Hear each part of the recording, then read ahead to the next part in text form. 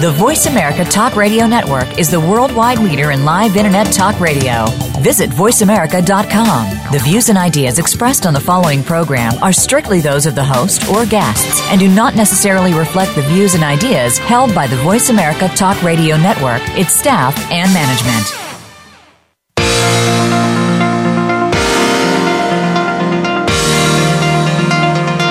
Welcome to Good Morning New York Real Estate with Vince Rocco. Our show is all about the exciting world of real estate, and in particular, how it relates to the lucrative New York market. But if you're not planning a real estate transaction in New York, we still have plenty of information that you can use no matter where you are. Now, here's your host, Vince Rocco. Good morning, everybody. Welcome back to Good Morning New York. I am your host, Vince Rocco, and I'd like to welcome our listeners from the United States and around the world. Today, we have a very interesting show today. We're going to talk about if you are considering a career in real estate, what are the pros and cons? Everybody thinks it's such an easy profession to get into and to stay in, but in fact it isn't. So we're going to run by some of the pros and cons just a little bit later with my panelist today. But first, some of the news items. With 2017 here, many New Yorkers are now eagerly awaiting their bonuses, which generally get paid out in the first quarter of the year. While some employees may be guaranteed a bonus as part of their compensation package, the majority of employees are treated by the subjectivity of their firms, for better or for worse. Much of the bonus hype comes from the financial services industry, which has a dominant foothold in New York City, but it's equally important to note that many in the city also work jobs that don't pay bonuses. In New York City real estate, many would-be home buyers make their decisions based on what they expect to be receiving in bonus pay. Overall, as many real estate brokers know, bonus season has a large sway on the New York City real estate market, with payouts taking place this winter. This spring will be a telling sign of how well the bonus season went. They may make their box office movies in Hollywood or record their Grammy-winning albums in Nashville or London, but let's be honest, no one's truly a big star until he or she brings their act to the city that never sleeps. New York City may not have the Kardashians flipping houses like pancakes in Los Angeles neighborhoods, such as Calabasas and Hidden Hills, but New York City sees an eternal parade of heavy celebrity hitters looking for that perfect Tribeca loft with its own private elevator, or an Upper West Side co-op with cavernous rooms ready for a personal makeover. When it comes to the test of who really is who and who can afford luxury, new construction condo that top $4,300 a square foot attract the A-listers in making real estate deals in New York City, and 2016 saw the usual flurry of celebrity buying and selling, more so actually than ever. Manhattan resale home prices tumbled by the most in more than 4 years, a sign that sellers are lowering their expectations in a slowing market where buyers have the option to walk away. The median price of previously owned condominiums and co-ops fell 6.3% in the fourth quarter from a year earlier to $900,000, according to a report Wednesday from appraiser Miller Samuel and the brokerage firm Douglas Elliman. It was the first annual decline since the beginning of 2015 and the biggest since the third quarter of 2012, when resale prices dropped 8.1%. Manhattan apartment sellers who set aggressive price goals over the past few years are coming back down to earth as inventory mounts. They're adjusting to a market in which the number of resales have been dropping for 5 consecutive quarters, and buyers are turning away from listings viewed as too expensive. The actor Mark Ruffalo has been house hunting on the Upper West Side here in Manhattan. He has recently toured a sprawling 6-bedroom Upper West Side townhouse at 161 West 91st Street. The gut-renovated 5-story brownstone, asking $9.99 million, is 6,900 square feet, and it comes with 1,600 square feet of outdoor space, including a private garden and roof deck. Details include high ceilings, a 1,200 square foot master bedroom level, an eating chef's kitchen that opens to the garden with a glass wall, bifold doors. This all according to the listing. Every year, the New York Times releases a list of 52 places that travelers should plan to visit in the coming year. In 2017's list includes many of the destinations you'd expect, like national parks, sunny beaches, and exotic locales, but there are also a few curveballs on the list, including, most importantly, to New Yorkers, the South Bronx. The South Bronx is apparently one of the hottest tourist destinations of 2017, and so we're going to have more on that in future shows, because it's the buzz, really unbelievable buzz in new development and buzz in just now becoming an attraction in the New York City area. The New York Post says another one of New York City's major transportation hubs just got the thumbs up for a massive overhaul, and this time it's another dated airport. Last week, Governor Cuomo unveiled plans to transform John F. Kennedy International Airport, or JFK as it's known, into a new state-of-the-art facility. The revamp will introduce an interconnected terminal layout, centralized parking lots, increased flights, new lanes in both directions on the chronically congested Van Wyck Expressway, and the state-of-the-art security system that would include facial recognition technology. A timeline for the project hasn't yet been revealed. After the New York Times dubbed the so-called Westchester River towns hipsterbia, I never heard that term, hipsterbia, in 2013 profile of the area, the county at large caught millennial fever. In the Real Deal's inaugural Westchester Market Report, they explore how the county is no longer a land of just white picket fences and single-family homes. Along with yoga studios and gluten-free bakeries, rental towers are popping up in more dense areas targeting millennials. But by the end of the third quarter of 2016, developers had obtained nearly double the number of multifamily building permits as in each of the previous 4 years. Very interesting. Suburbia. And finally, Compass is making a little more room in their executive suite. The venture capital-backed residential brokerage is finalizing a new hire for chief operating officer, sources told The Real Deal. David Snyder, who has acted as Compass's CFO and COO for the past year, will move into an exclusively CFO role to make room for the new hire. Compass is in late-stage negotiations with this executive, sources familiar with the company said, and is expected to make an announcement in the next few weeks. The hire will also take on some of the more traditional responsibilities of a CEO, included with his new responsibility. The change was announced to some senior staff members at the company several weeks ago, but several Compass agents approached by The Real Deal said they had not yet been informed. So time will tell who this person is and when they will begin at Compass. Anyway, as I said, we have an interesting show today. I'm here with Matthew Cohen from Core Real Estate, and Parul Brahmbhatt from Compass is on her way, stuck on the F train. Terrible cold weather does nasty things to train rides. Anyway, good morning. Good morning. Yeah, thank God it's a little warmer than yesterday. I'm still cold here. I don't know what's going on, but it's just chilly, you know? Absolutely. I need some better winter jackets. I thought mine was pretty good, though. But here's the thing. Mine is really thermal and warm, but the minute you take it off, it's like all the heat just evaporates and the cold just takes over almost immediately. I actually have a mini heater at my desk in my office. Do you really? we all share it. It's pretty sad. I've done that in the past. So before we get started waiting for Parul, tell me a little bit about the marketplace these days. I mean, we're only a week into the new year and such, but rumor has it that things should be turning around just a little bit as we get closer to the end of this month and into the start of the official spring season, which always begins around, the end of January. What are your thoughts? The market's been doing well. I mean, it really, like we spoke about last week, really picked up since the election. Especially with interest rates rising, it's really put a little pressure on buyers. And, even throughout the holidays, it's really just picked up because, of those reasons in and of itself. But at the same time, sorry, I'm pausing because Parul is in, and she just looks so beautiful as always. Ravishingly beautiful, all in white. Oh my God, you guys. Good morning. Quite a different color on me, what can I say? And you've got some suntan going on too with that white jacket. Oh, work it, girl. I think it's the blue lights in here. Actually, it has nothing to do with me. Don't know about that. So the cold weather might not be good for Vince and I, but it's great for Parul. But you know what? I'm somewhere. So happy to see you guys. It feels like it's been ages. I know, it really does. We were off for a couple of weeks and back last week, so it's nice to be back. But anyway, it's good to hear, though. But just quickly before we get into our topics, with this interest rate, clients of mine were asking me on Sunday, how the uptick in interest rates is going to be affecting the market. And I said, well, it's only really gone up a little bit 2 times. Since the election, I think.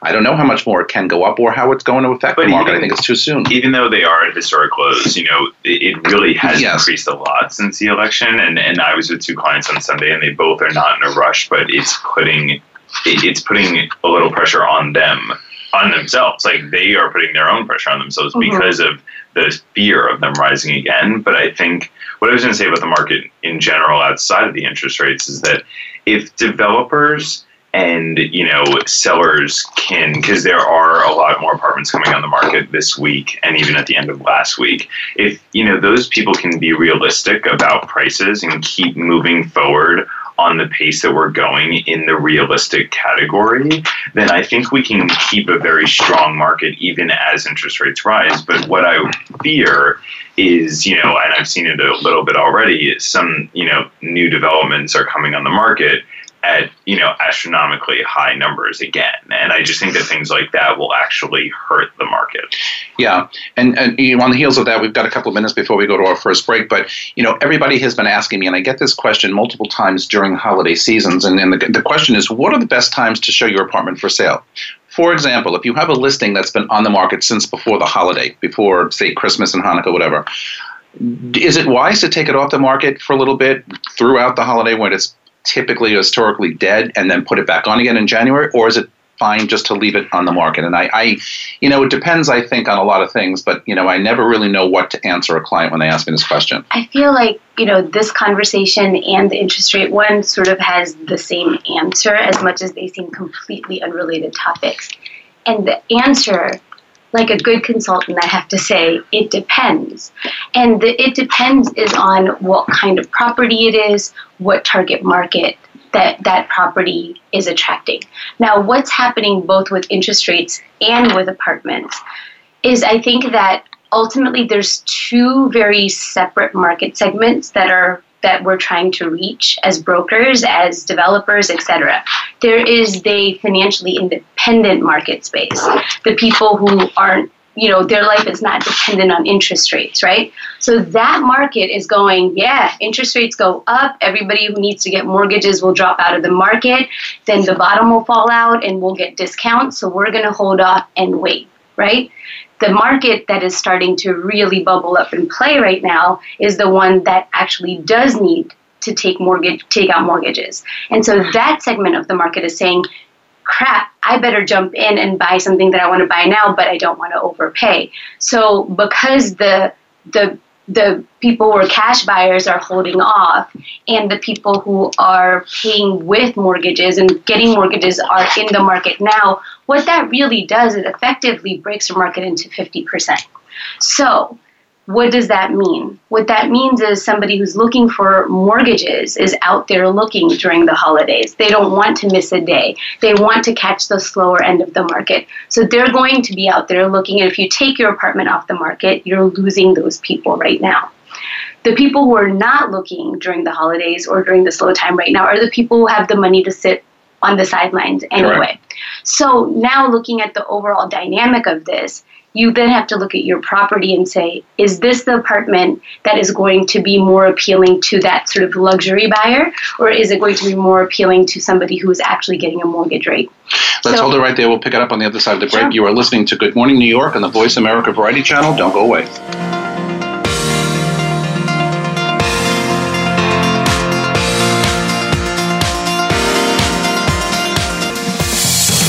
American Heroes Network is a program for and about our American veteran heroes and their families. Join host Gary Ray as he shows what is being done to help our veterans and showcase the companies and organizations that are helping our veterans and their families rebuild their lives. Listen for American Heroes Network, live and powered by the Voice America Variety Channel, every Tuesday at 11 a.m. Eastern Time, 8 a.m. Pacific Time. The Internet's #1 talk station. #1 talk station. VoiceAmerica.com.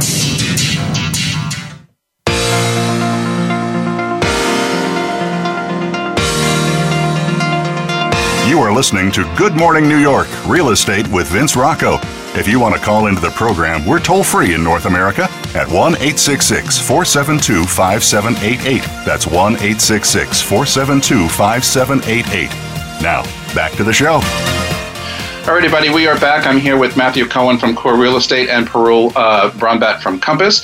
And we're going to talk about getting into real estate as a career and a profession in our next segment. But before we get there, we have a couple of other things to talk about. No, I'm just kidding, just kidding. Back in the 1990s, it seemed like every city resident worth its salt knew the ins and outs of rent stabilization, how to find regulated apartments, what protections you could expect, and when to know if a landlord was pulling something sketchy. These days, with fewer rent-stabilized apartments available and more newcomers making their way to New York. Confusion over exactly what this complicated, sprawling program entails is rampant, even for tenants who have already snagged one of those coveted spots. People ask me all the time, so I ask you, how do you find a rent-stabilized apartment? And for the sake of the listeners out there, let's explain to them what it is, because some people don't understand the rent rules, rent stabilization, free market, whatever. So it's basically just a city incentivized apartments where the apartments can't go up in rent value more than what is established for that specific building. This was set up in the 80s, I think, right? Yes. 70s. 70s, yeah. So it's been around for a while, and it was really to make apartments affordable for everybody in the city. Was, again, the same discussion that we sort of are hearing years later now. And so some of these buildings, and it also, at that time, I believe, if I'm correct about this historically, because I wasn't around then, but... Nor was I, actually. Yeah, no, exactly, right? So I love saying that. We're all I believe, yeah, exactly. But I believe back then, the city was such a different place. Mm-hmm. So I think it really helped these buildings to be known as the buildings that were being so good and benevolent in the way that they were offering their rents. Now, as the market has moved on and the city is so packed, this is still an established rule for some buildings, and to find that is kind of like finding a needle in a haystack, because a lot of these apartments, the reason why I think the conversation is not so prevalent is because most people tend to pass their rent-stabilized apartment to friend, to family member, to whatever. So they don't really come on market as often, I don't believe. And usually, actually, in a rent-controlled or rent-stabilized apartment, the only way you can pass it on is via family. Like right. There are a lot of laws that pertain to that. Especially control. The rent control ones are very difficult. Yeah. Right. But the rent-stabilized ones, people, it works well for everybody because the landlord doesn't have any gap in renter, and, somebody else comes in. The only time in rent stabilized that doesn't work is if the building is bought out and, a developer wants to convert it to something else and is trying to buy out the But in rent control, though, if somebody comes in to buy the building to convert it to a condo or whatever, the rent control tenants get to stay in the building. And they then pay rent to the new building owners. Yeah, absolutely. And their rent does not really ever increase. Nope. It's quite amazing. What's interesting about this topic specifically to us three is that we, primarily work in what most would call high-end market. We deal with high-end luxury apartments, and we all have worked and are working for developers. Yeah. And I think that their main goal is always to find those rent-stabilized and rent-controlled people and tenants and try as hard as they can to get them out. But I actually like to look at it at a different viewpoint of just a regular person and a real New Yorker. And I think they're really great because they allow people in this city who work in fields like advertising and the arts and, people who are older and retired and of a certain age group. It allows them to still live in the great parts of New York, and we have to appreciate that. And there's so many sides. This topic could go on all day because, for instance, there's this awesome building in NoHo that a friend of mine lives in. It's a walk-up, but she has this incredible roof terrace with views in every direction, etc. And her apartment is a free market apartment. However, in that building, it's what used to be Chinatown, actually, which in Little Italy. So this building has a lot of rent-controlled older tenants. Now, unfortunately, the way that it's sort of one of those things where you can understand both sides of the viewpoint here. The empathy in us says, these poor people, like this was their home their whole entire lives. They're now in their 80s or whatever, and there's no way that we as a city should want to push these people out and take their homes away. Of course not.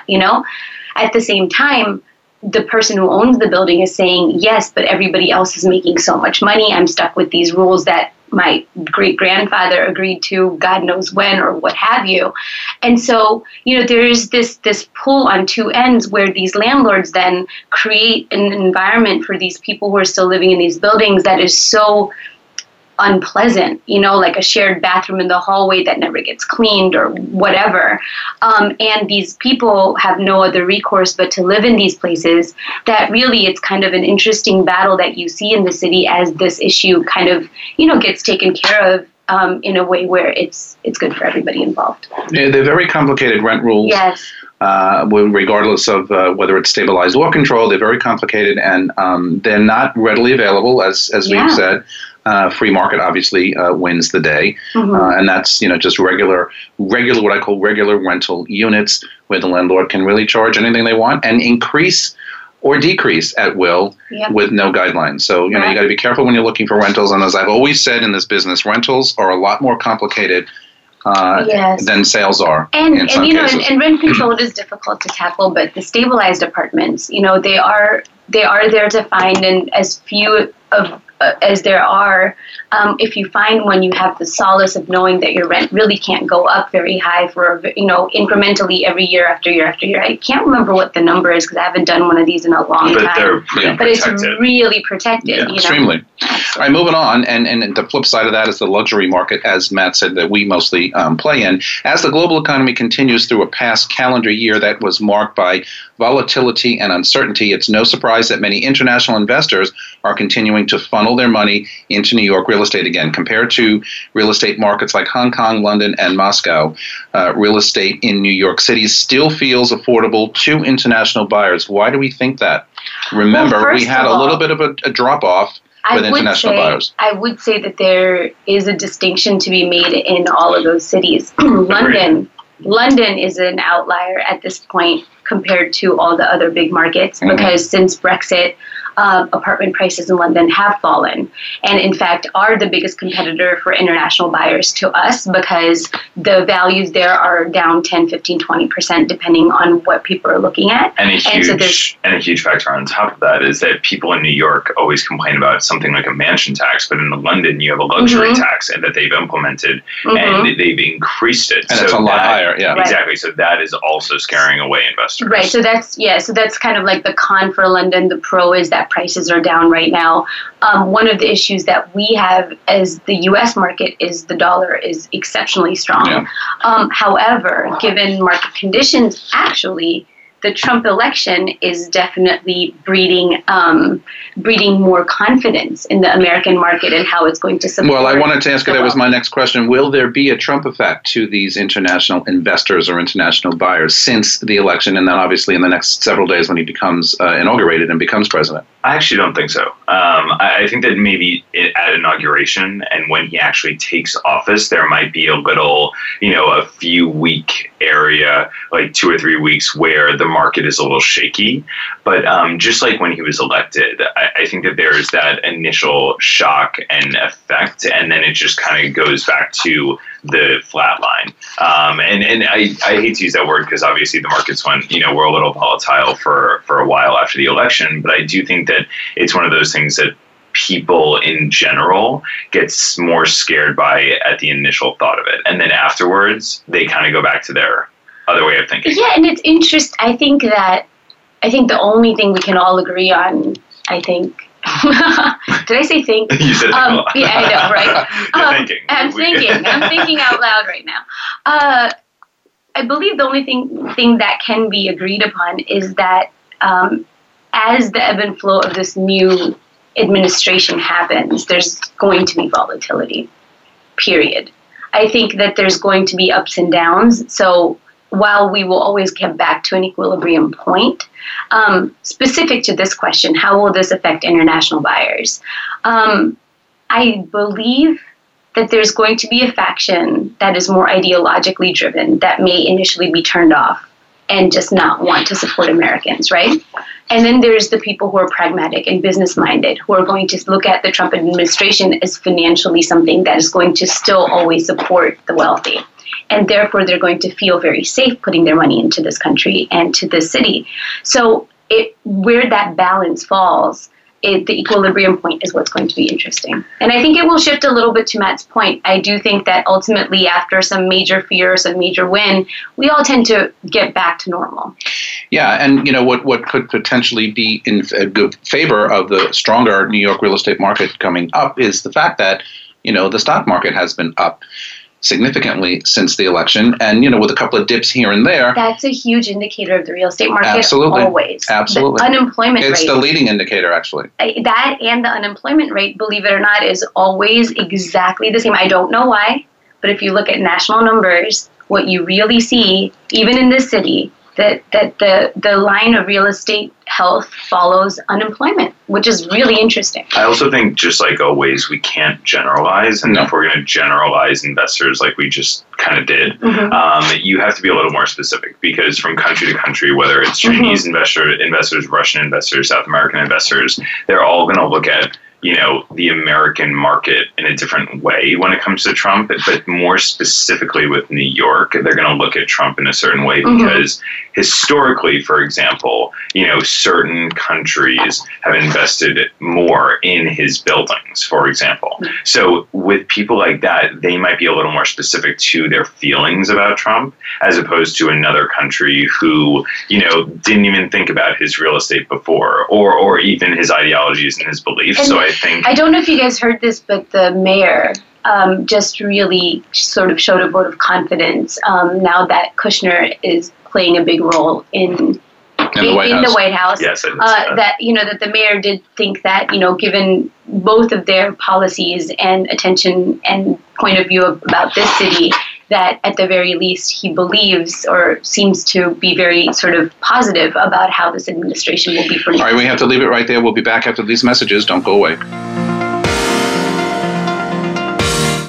Stimulating talk gets those synapses in the brain firing really fast. all the time. The #1 internet talk station where your opinion counts. VoiceAmerica.com. In the spirit of Have Couch Will Travel, Dr. Carol Lieberman creates a haven of sanity in an increasingly insane world. Each day we are bombarded with news of events that have never crossed our wildest nightmares. Society is spiraling out of control and everyone is reeling from it. But now there's an answer.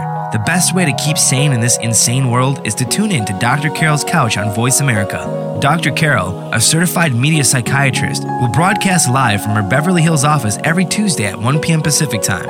Call or log in and get help with whatever is sending you reeling, whenever you need a soothing voice to calm and advise you. That's Dr. Carol's Couch every Tuesday at 1 p.m. Pacific Time here on America's Voice, VoiceAmerica.com.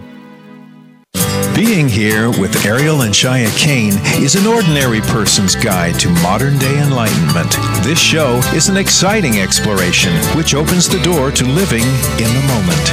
Don't miss Being Here. Tune in every Wednesday at 9 a.m. Pacific, 12 noon Eastern with Ariel and Shia Kane right here on the Seventh Wave Network. Streaming live. The leader in internet talk radio. VoiceAmerica.com.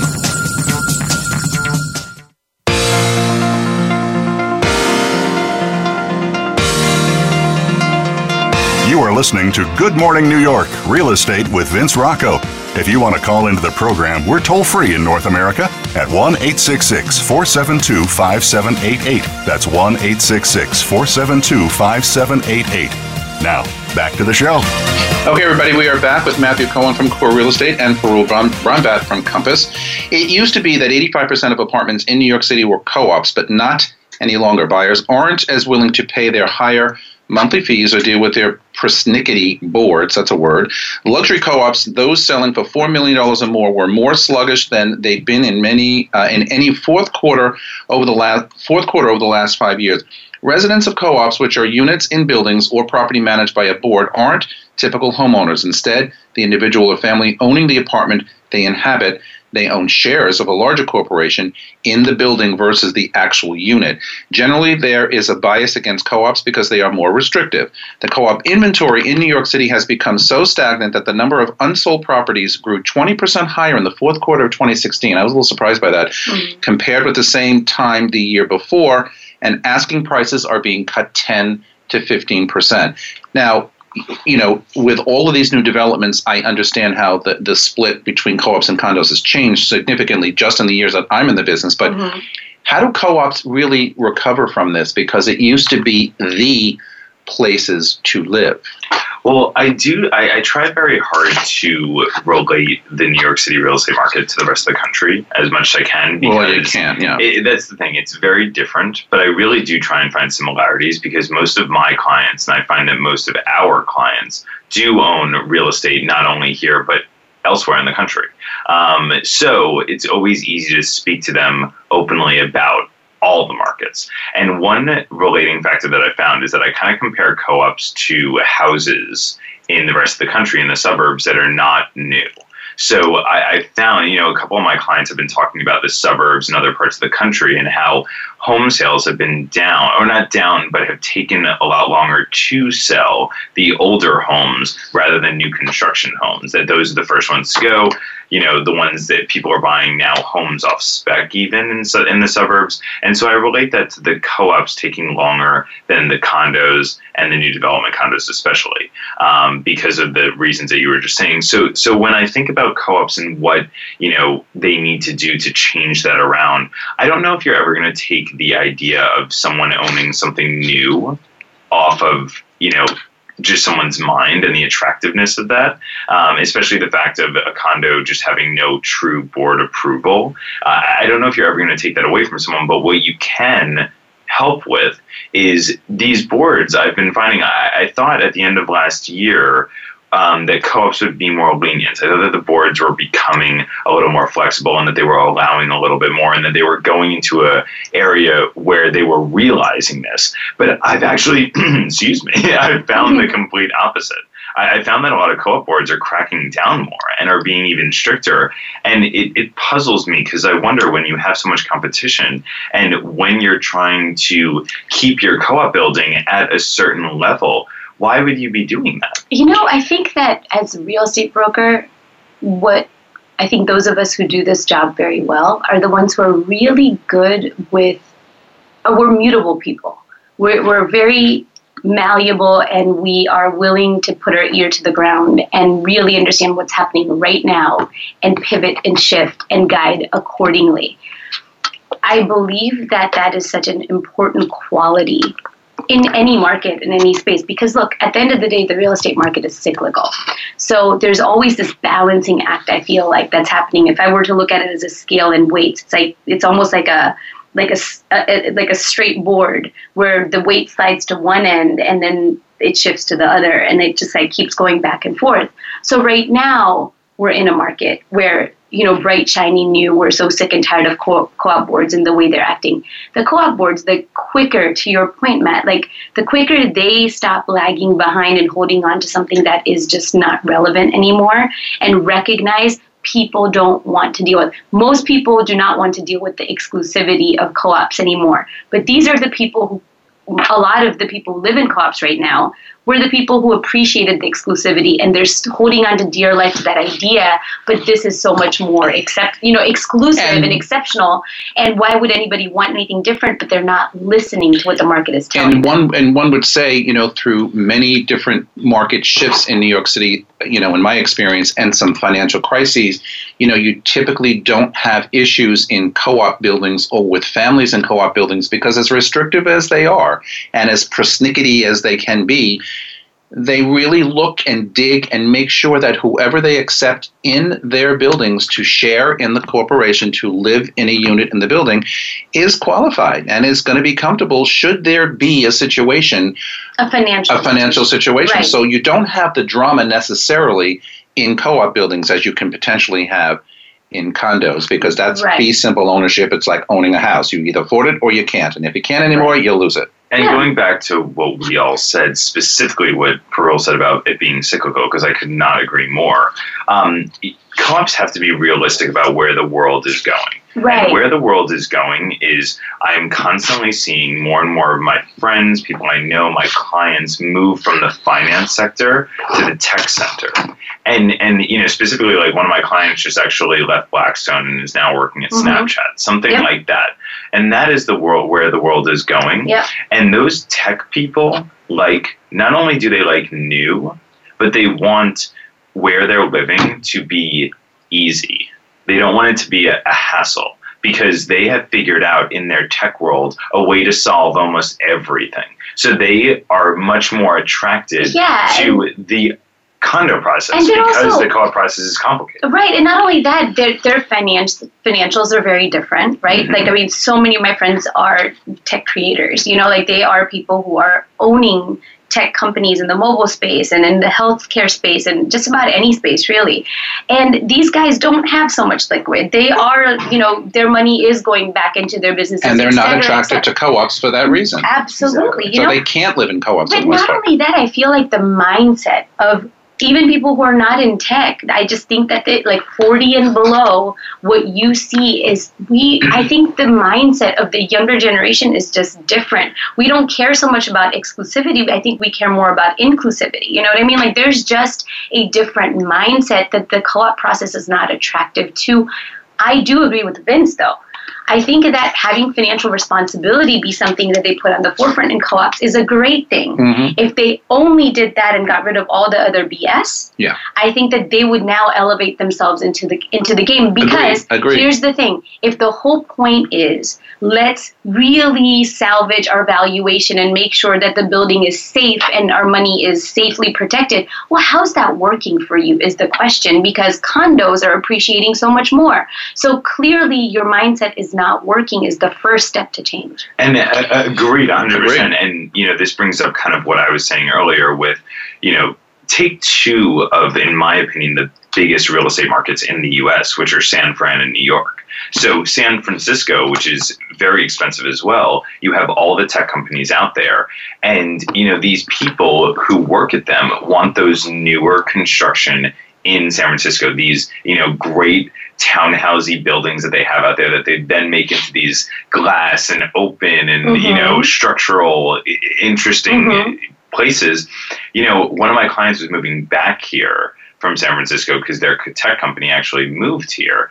And, you know, he owns a brand new development out there. And so when he came here, I said to him, are you sure you don't want to look at this co-op? Like, the apartment itself is exactly what you want. And he said, Matt, I have a new development in San Fran. Why am I going to not get a new development in New York? So agree with Parole. These co-ops just have to change their thinking. Yeah, absolutely. But listen, just like we've talked about before, and we are absolutely going to do a show on condos and co-ops and the comparing and contrasting of both, because especially if you're brand new in the marketplace here in New York City, transferred in, for example, you don't necessarily know the ins and outs of the differences between co-ops and condos, and there are major differences. We should do that as a debate team. We should split up the panel on one half versus the other, and make us hold our points about whether a condo is better or co-ops. Absolutely. Yeah, exactly.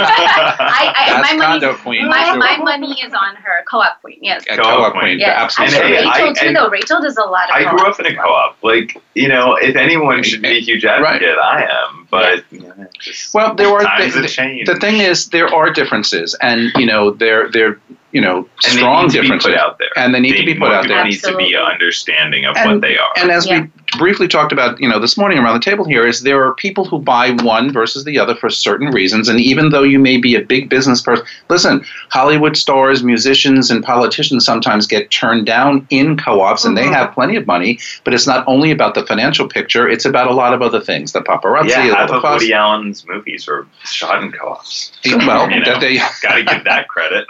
On the Upper West Side, like exactly. Times are changing, right? But it's a phenomenon that this marketplace in New York City is completely different than any place else. Matt mentioned that earlier this morning, and it really is. So we'll break that apart. We'll tear that apart, the next couple of weeks. But I want to get into a little bit before the break, and then certainly the last segment. If you're considering a career in real estate to determine whether you should take the plunge, let's look at the 5 reasons to be or not to be, a real estate agent. That is the question. To be or not to be. Well, listen, there are many, many reasons why people get into real estate. In the past, and I think I've said this before, it used to be a 3rd and 4th career for people. You were, in business, as I was, in technology sales, successful salesperson, worked for 20 plus years in corporate America. And then you decide, for whatever reason, I want to do something else, and real estate is a passion of mine, so I'm going to do that. Today, and that was typical of most agents in the past. Today, you get guys and girls completely brand new to the business, young, right out of college, and enter the field.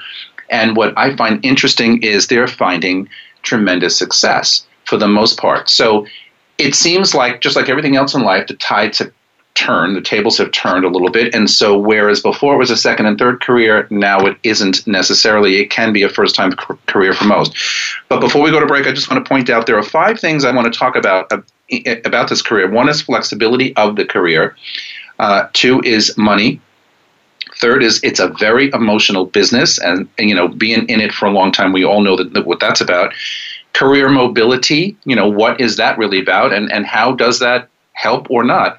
And last, it is hard work. It's not easy to be a real estate agent in this town. We talk about many different markets around the world and in this country, San Francisco, as Matt mentioned a little while ago, but it's very hard work as a real estate agent here in Manhattan. So with all of that said, we're going to go to break. This is Good Morning New York on the Voice America Variety Channel. We will be back to break it down.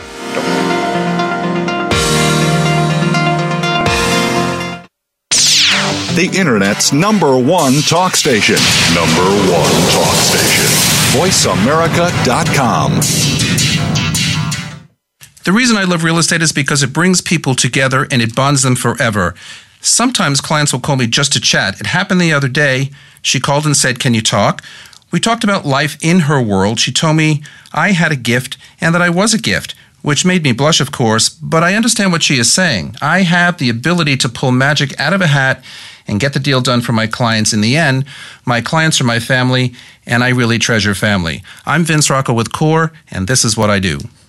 The Voice America Live Events page is here now to showcase your corporate, individual, or organization's live event. Visit voiceamerica.com/live events to see all of our past live events and find out more. Whether it's a multi-day conference, special speaker, or single-day event, we've got everything to make your event a success. We can do a few hours or a few days. For more information about taking your event to the next level, call Jeff Spinard at 480-294-6417 or email info@voiceamerica.com. Again, that's Jeff Spinard at 480-294-6417 or send us an email to info@voiceamerica.com. Stimulating talk gets those synapses in the brain firing really fast. All the time. The #1 Internet talk station where your opinion counts. VoiceAmerica.com.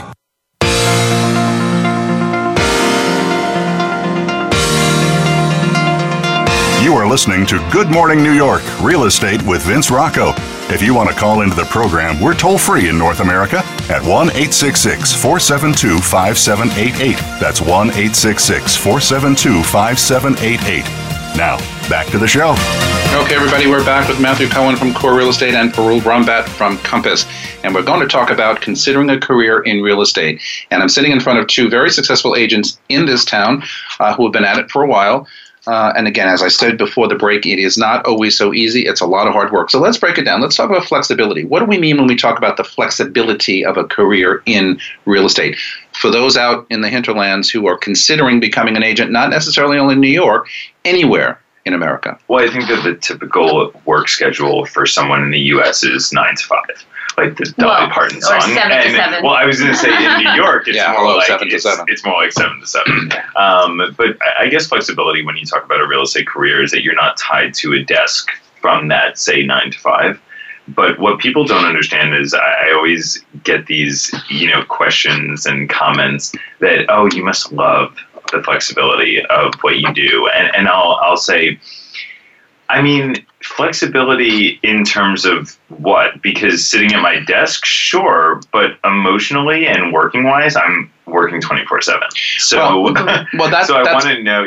Most of my friends come home from work. And that's kind of what this is about, because we do work 24/7. Yeah. But just for example, you can hit the snooze button on your alarm in the morning and not worry about, oh my God, I got to be there. My boss is going to want me to check in at 8:00, 8:15. Everybody's going to watch to see if I'm running in late. I think those of us who come from a corporate America background before coming to real estate, my biggest attraction to real estate wasn't necessarily the flexibility that I wouldn't have to work as many hours or sleep in or whatever. That was never my mindset. Mine either. But what it was is I don't have to deal with the political BS. Like, it's not about, did I show up at 8 o'clock before my manager walked in? And if I didn't, what does that look like? And, FaceTime, for those of you who were around in the world before FaceTime was just a thing on your phone, it was genuinely like, how much time are you putting into the office so it looks good that you're sitting at your desk, even if you're just checking Facebook? Unless you're working for a big team, you're your own boss. You're organizing your own business and you're working on your own clients. So how you handle your business is how it's going to get done. That's one of the things I wanted to get across. And this goes back to my corporate days too. It's all about time management.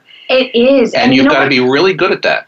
And whether it's corporate America or whether it's real estate, bottom line is exactly that. It's not about how many hours you put in.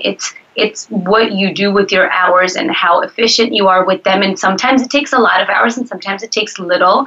Not every deal, if I were to try to say, every transaction I've ever done, how many hours did it take? Well, some I literally send a buyer out to look at a few open houses on my way to the airport to India for 5 weeks. I kid you not. Mm-hmm. And this person calls me while I'm standing in my check-in line saying to me, I want to put in an offer. And I'm thinking, oh my God, I'm about to go on a 14-hour flight. And here we are. And now I am just, making whatever it takes. So that transaction took 2 hours of my time. And then there are ones that I've worked for years on end. So there's no direct correlation on how much time equals money for us, but it is a constant effort. So it's by no means flexibility in a way where you're only working 20 hours and making millions. That's not how it works. It's all about what you put into it, you're going to get out of it, and whether you're flexible or not. Some days you have absolutely nothing to do, and that's acceptable. So let's talk about the money aspect of it. When you get into this business, most people, again, coming from, where I came from in the past, very big salaries, bonuses, all that stuff. You come into real estate and you get no money. You get no pay. Mm-hmm. You're only as good as your last gig. You only get paid when you sell something or rent something and the deal closes. You can sell a condo or a co-op today, January, and it may not close until April. Doesn't matter how many years you've been doing it for either. That doesn't matter. So it's not like corporate America where, 10 years in, now you've got more pay because you've put in your time. Right. For us, 10 years in, 20 years in, we could have a terrible year.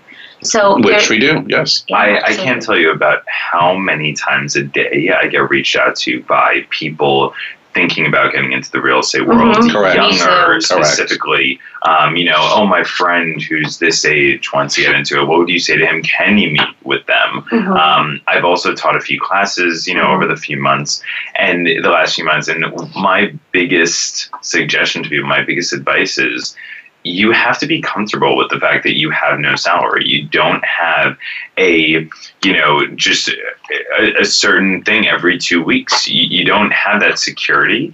And in order for you to feel comfortable with that, you have to be passionate about this.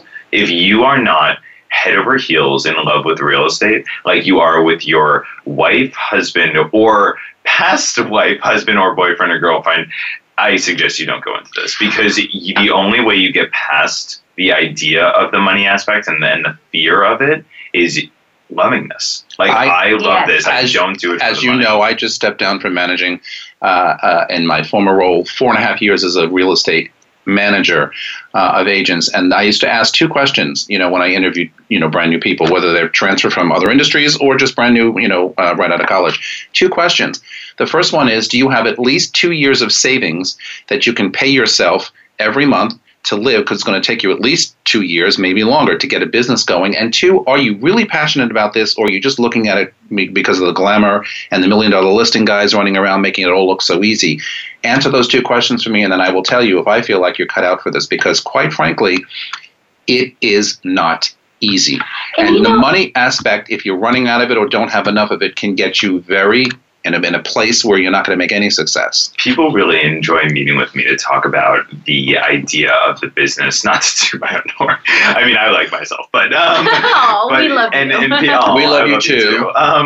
But because I'm just very honest, I'm very to the point, and that honesty is that I love what we do so much, but it has pros and cons, just like anything in the world. And there are days when I am definitely, I have a lot of negatives thrown at me and I have to figure out what to do with it. But at the end of the day, I would not have it any other way because I do love it. Let's move on a little bit and talk about the emotional aspect of this, because again, unless you're in this profession, you don't really understand how emotional this can be, not only for our clients, but for us. Let's talk about the emotional aspect of it. We're definitely, and I know Parole is going to agree with me 100% here, we're a real estate broker and your therapist. I mean, if I could tell you, and a parent in fact, in some cases. I would say that is our primary role. Absolutely. And in addition to being a market expert and genuinely caring about your best interest,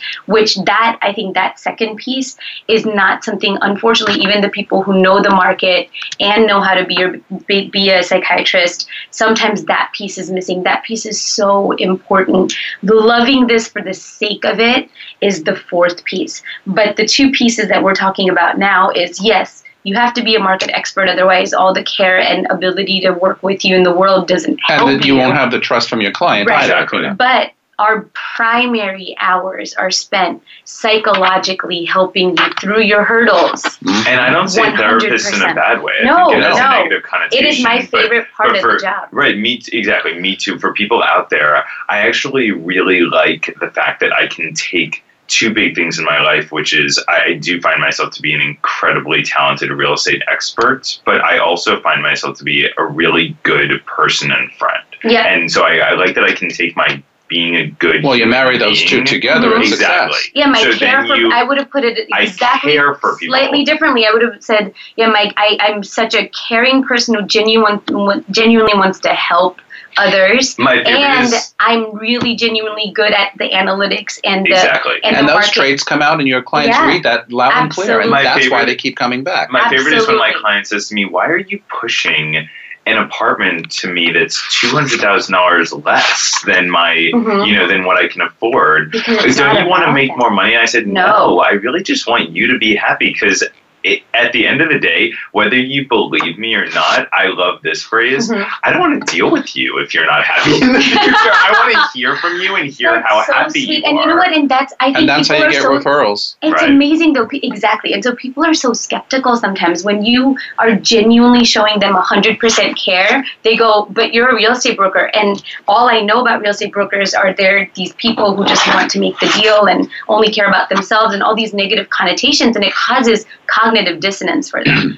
And so my way of taking away that dissonance, just like Matt said, my way is to say, look, I know that if I help you make a great decision that you're very happy with, you will then refer me business, because they want to always know what's in it for me. But you know what's in it for me is when I have the peace of mind that you're going home every day going, "Oh, I love my home," that makes me happy. And that's that why genuinely makes me happy. And that's why we do this. It gives me goosebumps because at the end of the day, if I go to sleep, I want to go to sleep knowing that we're in this for the right reason. Absolutely. And especially us three here, we're in this for the right reason because we really care about people. And that's so important. All right, we have to leave it there, but I just wanted to end with saying it is very hard work. The money is not easy. It doesn't come as easy as you see it on television. So if you want to become a real estate agent, be passionate. That's the show for today. Thanks to my panel. As always, you can catch the show anytime on podcast or on our website, voiceamerica.com, or at vincerocco.com. For all of us here at Voice America all around the world, thanks for joining us, and we will see you next time. Goodbye, everybody.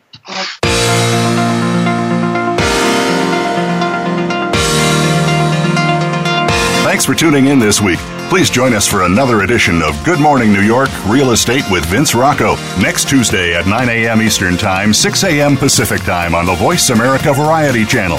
Here's hoping all of your transactions are successful ones.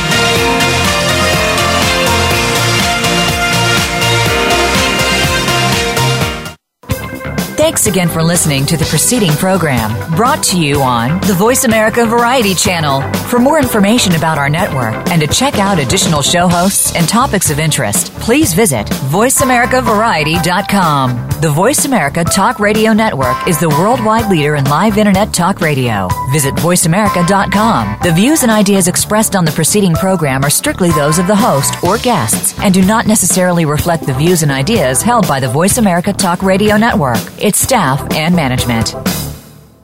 The Voice America Live Events page is here now to showcase your corporate, individual, or organization's live event. Visit voiceamerica.com/live events to see all of our past live events and find out more. Whether it's a multi-day conference, special speaker, or single-day event, we've got everything to make your event a success. We can do a few hours or a few days. For more information about taking your event to the next level, call Jeff Spinard at 480-294-6417 or email info@voiceamerica.com. Again, that's Jeff Spinard at